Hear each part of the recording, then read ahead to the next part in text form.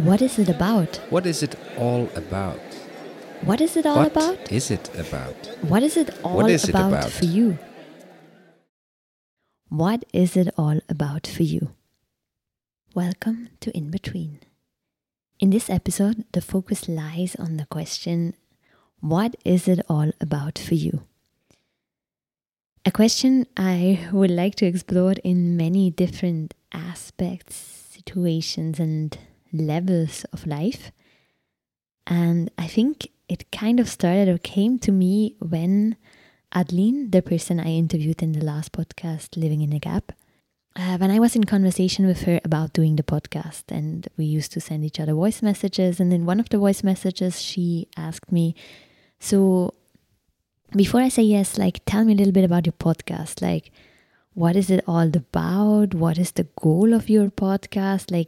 What is it all about for you, this podcast?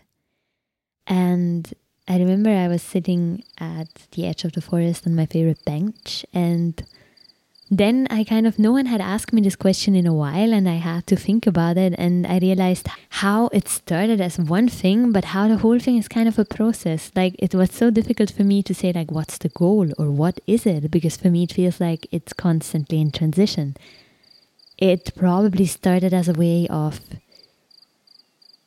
portraying my travel to India, my going back to India, my other life in India, but also a way to portray my Ph.D, or let's say the search for a topic for my Ph.D, but also I never liked the idea of a Ph.D having to be something you do all by yourself in a chamber for years, but I always wanted it to be something that sparks dialogue where other people can talk about as well. And also on some level, it was always important for me to bridge the gap from the academic ivory tower to the masses of people, especially my friends and relatives who are not part of the academic world, for whom they wouldn't like to read a whole paper written by me, but who still probably have interesting thoughts and things to talk about when they hear about what my topic is and what kind of things I do for my PhD, for my research, and what are the questions I'm wondering.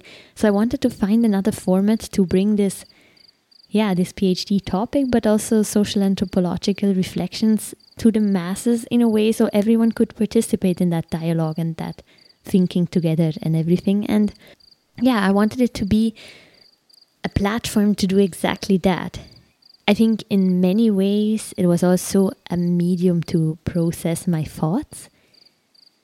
My being in between, the going back and forth, the whole emotional and things that sparks all the many thoughts and reflections. I wanted to have a vehicle through which I could process this. But still, I feel like it's a process. I can't tell you what's the goal of my podcast or this is it, because I think it already has changed many times from just me talking to me interviewing people to completely other formats with more literature in it to this and that. And I think I wanted to change many more times, to experiment with different formats and all. But at the same time, I've been a bit in a phase where I'm a bit unsure in which direction my podcast should go, in which I am wondering what I could make better, what I could change, or how I could make my podcast more interesting for people who are not so interested in India, what I could change and do. And I think at this moment, you, whoever you are, wherever you are, who is listening to this, I would really appreciate to hear some feedback from you. What do you like? What do you not like? What do you find boring? What would be interesting? What could be different? Because I feel like podcasting sometimes is such a, again, it's kind of a one-sided thing, because I'm sitting here in a room in a room, and I'm talking out there. I have an audience in mind, but still, there's never a dialogue. There's never something coming back, or very rarely. So if you have any feedback, I think it would really help me at this point in my life, in my podcast creation. If you shared that with me via email or WhatsApp or whatever, I think that would be helpful.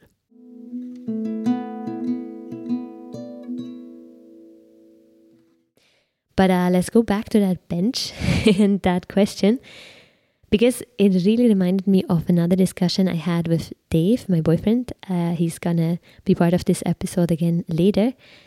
And I remember how he told me about his art studies, about how more and more whenever he wanted to start a new art project, how his professors and all the advisors always asked him, but what is the project about for you? And while earlier this question helped him to figure out what he wanted, or it pushed him to go in different directions, more and more he started to experience this question as limiting, in the sense that he felt like, like it limited him in just creating art, because he always felt like stopped and limited, and oh no, but I don't know what it's about for me, or what is it? Like he completely became kind of blocked because of it. And somehow out of this conversation, we started to talk about the same question: what is it all about for you? Or also maybe in the sense of what are you really interested in? To widen it and think about our lives. So we thought about our lives and what is like the common theme that runs through our lives, through our interests, through everything. Like for me, it became clear very soon that for me it's connection. In all my hobbies, be it Argentinian tango or partner acrobatics, it's all about connection with another person. The same in my studies in social anthropology. I'm interested to understand other people, to do life story interviews with them, to really connect with them and understand them like truly. So connection is like my thing. And I had a similar discussion with Adeline, and she told me that, yeah, especially as a tango teacher, connection used to be her thing as well, but that these days, in the last couple of years, it had changed. That by now, when it used to be connecting with another person, now it's kind of refocusing on herself, like not completely vanishing or melting away in this connection with someone else, but clearly refocusing on yourself.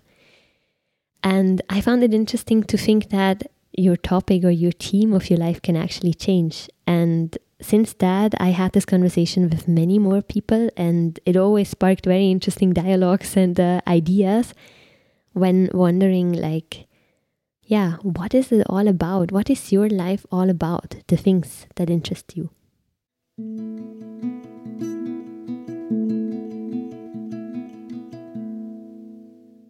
When I was wondering about what is my podcast all about, of course, at the same time, I'm always wondering what is my research project all about? What is my PhD all about? And more I realized that these things kind of came closer together, in the sense that I called my podcast In Between a long time ago, and that was really a very random choice. And by now, more and more, I realized that this being in between has become a kind of a thing in the last couple of years in which I am really interested in. I'm interested how people live in this in-between position, what happens in this in-between, and so on. And more, I realized that I think that could be a topic I could imagine to work on the next 5 years or whatever, however long my PhD is going to take. And that brings me to the next small topic I want to talk about.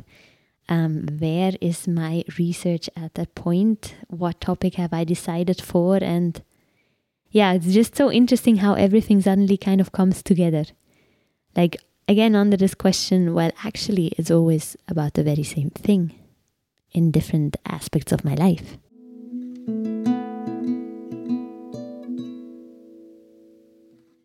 Well, so in the last weeks and months, I had been thinking about what I'm actually interested in, how could I research that in the best possible way. I had been writing, discussing, rewriting, rearranging, and thinking about my topic a long time. And it's not such a long time ago that I kind of brought together 4 different stories or 4 different examples in which I feel like it's always about the same thing, exactly the same thing I'm interested in and I want to do research about. And I will try to share these examples with you to give you kind of a sense of what I mean. So the first one is about this group in Delhi of ladies from Germany, Switzerland and Austria who have all married Indian men. A friend of mine who is part of the group told me about the group, and what I found interesting is that they meet, they talk about things like what is home, what does it mean. They share their experiences, but also she told me that some of these women had been in India for decades. Some of the women's husbands, Indian husbands, have already died, but the women are still there. So there is some kind of very deep attachment to India, to the country, which keeps them there, which I found very interesting. Very similarly, of course, also the story of Adeline, which I was talking about in the last episode, of this couple relationship, which in the end didn't work because the moral differences were just too big and the couple was unable to bridge them. But they're the same thing. When she went back to Germany, she didn't really feel comfortable there. When she was in India, she also couldn't live there anymore. So that was another similar story that interested me. And I think the example which is like the most, which brings the point home the most, is one of a small pre-study I did in Switzerland, since I was already interested in mixed couples or mixed couple relationships. I tried to talk to a couple of mixed couples to find out what I'm actually interested in. And there was one couple, a Swiss girl and a young man from the Middle East. He had come to Switzerland about 5 years ago as a refugee. And already there I realized that actually somehow the individual always seems to interest me a lot more than the couple, because his story I found fascinating. So on the one hand, like talking to him in perfect Swiss German, he kind of displayed all the typical Swiss values in a way that just impressed me a lot. And he told me how he has some Middle Eastern friends as well in Switzerland, and how there he's always the one who is too Swiss, who is scolding them to not be so loud, be better adapted, do this, do that. So they think he has become too Swiss. He thinks they haven't adapted enough. At the same time, he told me about especially certain things in the couple relationship which he has to compromise, which are hard to adjust for him, because the values or the ideas about relationships, about love, about women are so different with which he has grown up. So he's still kind of adjusting and compromising there. But at the same time, when I asked him, like, what about going back to his place of origin? He said that he could go there for a holiday, but like living there, he feels that by now he has changed a lot. He feels like he started to see the world with two pairs of eyes, very similar to how I used to describe it, and he couldn't go back. He simply said it would be really hard for him because he has changed so much. His worldview, his mindset has changed. Yeah, that also entails so many of the things I'm interested in. And the last example is one of a book I've been reading recently. And there it's about a character from a very poor neighborhood in Naples. And she, through education and through her marriage to an influential man, she becomes more and more part of the educated upper class. And it's interesting, like while she enters that some new social class, she always sees it and describes it still with the eyes of a person who has grown up in poverty. But slowly over like 4 books, you start to see the changes in that very character and start to notice how by now, whenever she goes back to where she grew up, she starts to see the same neighborhood with the eyes of an upper class person. There are certain things with which she cannot deal anymore. And she starts to be really out of place in both worlds and be kind of in between, and especially on a class kind of level. And I found it so interesting. And I would argue that in all of these 4 examples, my interest lies in a very similar thing. They are talking about the same thing.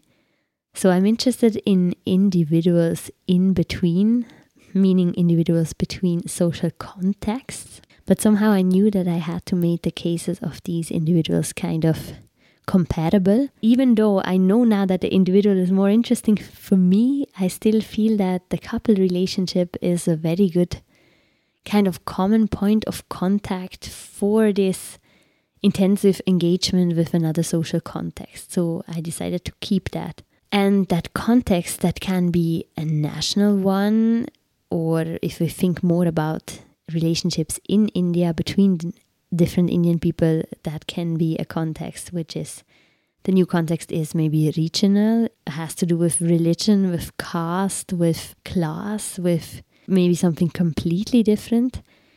And the questions I'm asking is like, how do you practically live in such an in-between position? How do you navigate it? How do you reflect about it? How does it happen? Do you have two pairs of eyes, two selves? What kind of changes or processes of change do these individuals undergo, especially on the levels of self-understanding and felt belonging? Where do they feel they belong to? How do they understand themselves? Of course, I'm also interested in the moral differences, which are too hard to bridge.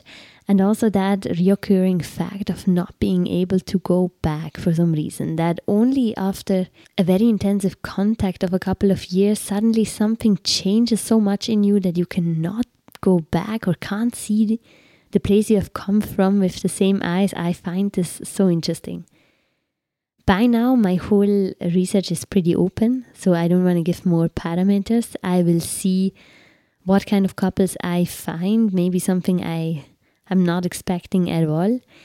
But one thing is sure, I will have to describe and theorize and understand more this in-between position I'm so interested in. I will again and again have to ask myself, like, what is this position all about? What exactly do I want to research there, and how am I going to do it?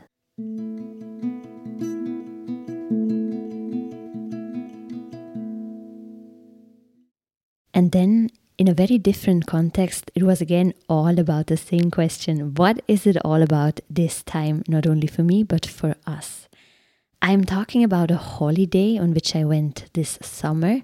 It's kind of a look back to that holiday, which I went on with my boyfriend, David Nivenecker. I call him Dave.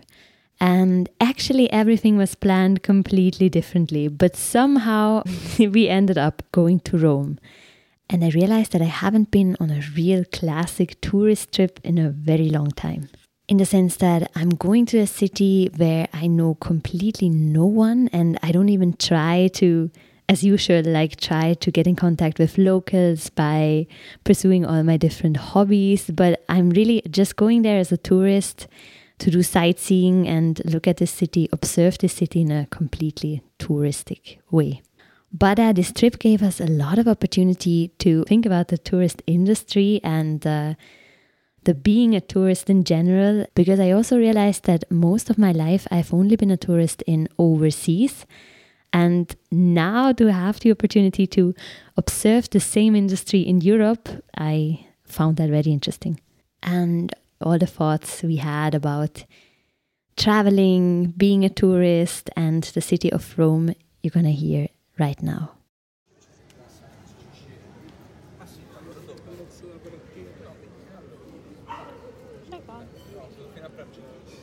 So it became quickly obvious why Rome has established itself as one of the main touristic hotspots in the world. There are not many cities that have so many leftovers from their past history to offer like Rome does. Churches, bridges, artworks that are a testimony to its ancient history. And somehow it was exactly that kept reminding me of Delhi, where you also have a lot of ruins, temples, and other buildings from the Mughal area or of different rulers that had been living in Delhi. And you have the same density of different testimonies from different eras of time. And I've always been kind of fascinated by this simultaneity. Like, on the one hand, you have all these historical sites and buildings who tell stories from these long gone times. But at the same time, you have daily life that is flourishing in and around and all around these buildings. And somehow that these two things or these two times could exist in such a normal way right next to each other. Like this interweaving of times, I don't really know how to describe it, but this has always fascinated me. And here in Rome, it felt as if I was observing something very similar. And yeah, while we were wandering from side to side, we were going along with the established touristic track. But while playing along with it, it was still a foreign feeling to us, because in general, this is not the way we are used to travel. So that's why we started to reflect on the mechanism of the concept of tourism in relation to the places we were visiting.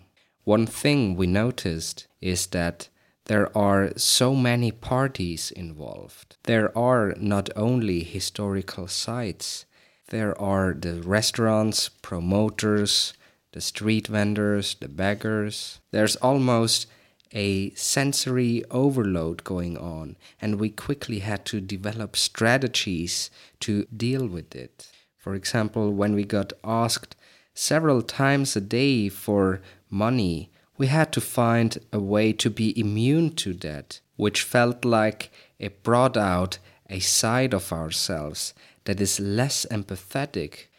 Another thing that we reflected about was there's a whole machinery at work that is adjusted to the rhythmical flow of the stream of people moving. For example, in the neighborhood where we stayed, it was completely empty until afternoon, but on early evening we could see people from the restaurants bringing out all the chairs and tables and promotion signs, and we could sense the quiet before the storm when we saw the waiter deeply inhaling their cigarettes in front of the terrace that soon should be densely crowded.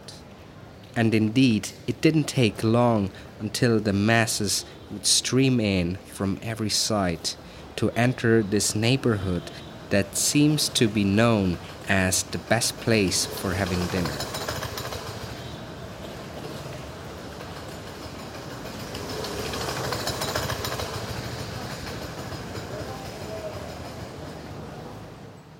And I remember how one day we were roaming around in a small alley and we observed the waiters removing like the dirt from the last night, the cigarette butts, the glasses, the drinks, and they were like cleaning up everything and preparing new tables and smoking, and it really felt like the quiet before the storm, as you have just said.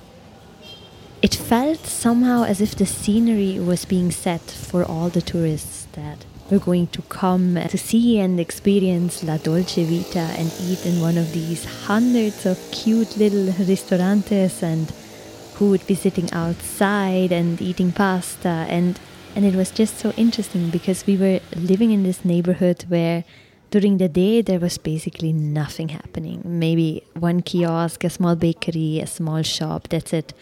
But only in the evening there would be like real action, and it would be bustling with people and everything. And we found this kind of look behind the scenes so interesting when we were like observing the people living there, preparing for the same thing, for the same show basically every night.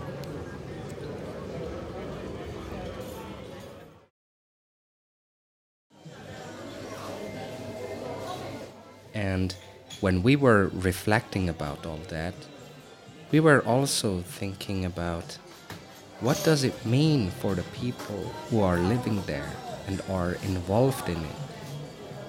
We don't think that the job description of a waiter tells a single word about the mechanism of tourism.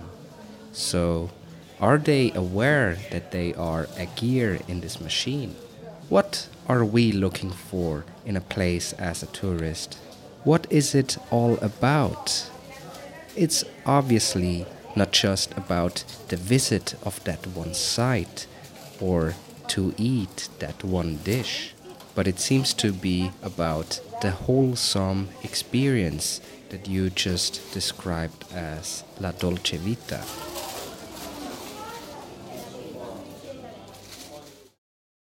And it seemed to us as if during holidays one is always somehow occupied with trying to find a certain feel of life, a certain Lebensgefühl, a feeling that one needs to find and experience exactly here in precisely this way, be it La Dolce Vita or whatever else. one has to find it, consume it, conquer it, own it, feel it. And exactly this machinery of tourism, this scenery seems to cater to exactly that. It tries to sell this feel of life, tries to fill this dolce vita into small limoncello souvenir bottles, sticks it onto magnets, ties it to key rings, packs it into boxes, and tries to capture it on posters. Actually, what it tries to sell is a certain form of experiences, like experiencing a tour against cost or some food. It tries to sell again and again the one thing we all of us visitors seem to be striving for. And often we didn't like it. We were disgusted to be part of this tourist mass. And still, we encountered many moments or snapshots of people and places that seem to have stayed untouched by this whole tourism industry. For example, there was a street we passed several times every day, and in the evening we always saw these two very old signoras sitting there and loudly debating, vividly debating and discussing things. And for us, they kind of became part of that place. And there were many observations like this one. For example, an old man in a church who sat there with his eyes closed, his gaze or his focus directed inwards, without seeing all the magnificent frescoes that were surrounding him. But he was just sitting there and like mumbling and praying. And it was such a touching image somehow. Or all these old men that were smoking their cigars while skillfully maneuvering their Vespas through the tiniest of alleys. There were always such images and observations that were embodying exactly that feel of life we were looking for somehow. And I also asked myself, how long do you need to live at a place to become part of it, to kind of constitute it and to be interwoven with it and to be part of its heart and soul and really become part of that place and part of that feel of life? Interestingly, there seems to be an established conception at which time a place is accessible for the touristic masses. For example, we passed by the Colosseum 2 days in a row. The first time we were visiting the site itself, and the second time we just passed by in the early morning. At the first time, we were also part of those masses who were standing in lines, and there were also promoters, street vendors, the security staff was around. And we just thought that they are part of the identity of the Colosseum itself. But when we passed by the second time, the next day, on a different daytime, the area was empty and the Colosseum was almost unrecognizable to us, like a different place, because we attached the surrounding to the building itself.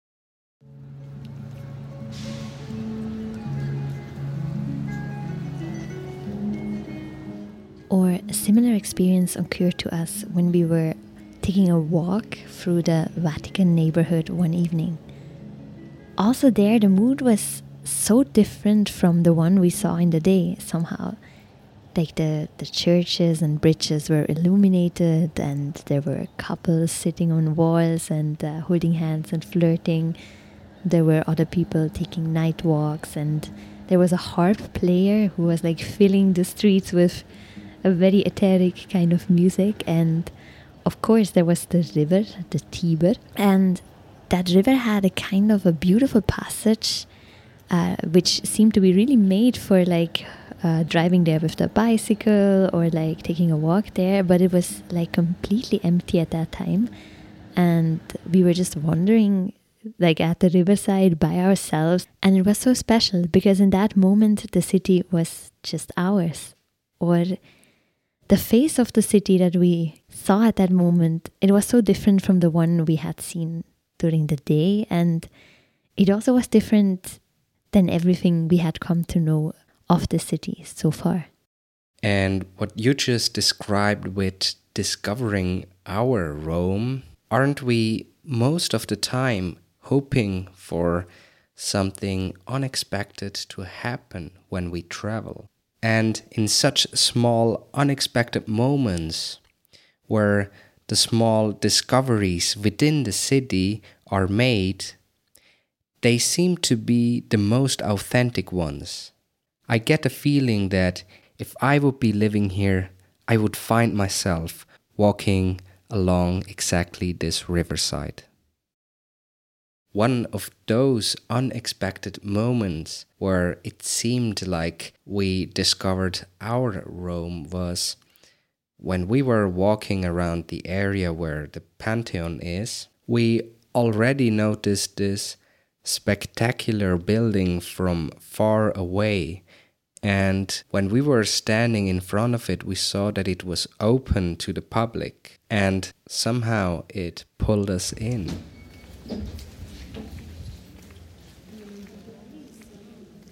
As soon as we were inside, the mood changed immediately. We were inside a dome that was very spacious, and it was decorated extravagantly.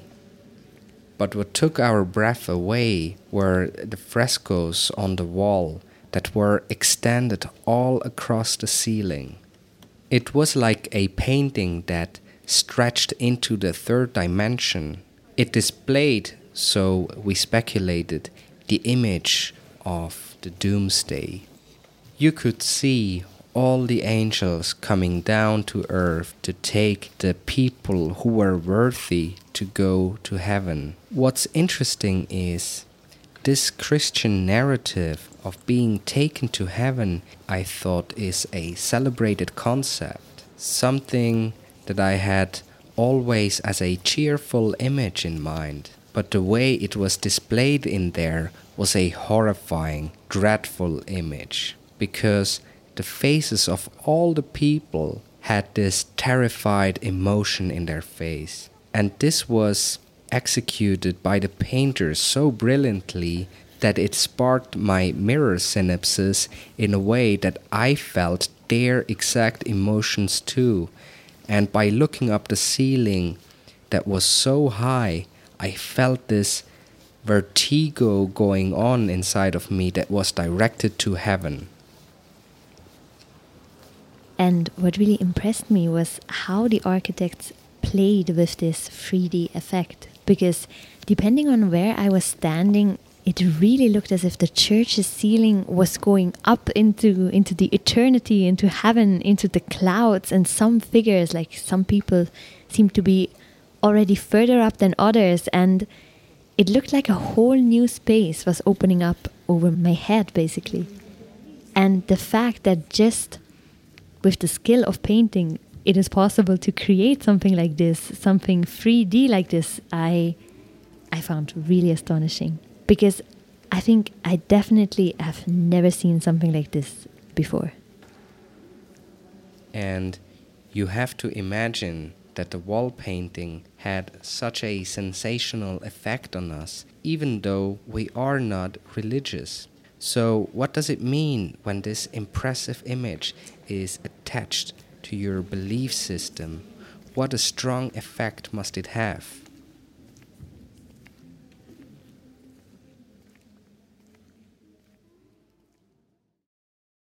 And while we were walking around the church and admiring it, I observed some people sitting and praying with closed eyes, and I looked at the confessional box and I was wondering, what kind of people are they? What kind of lives do they lead? And who are the people coming into this church every Sunday confessing their secrets and their sins? And yeah, who are they?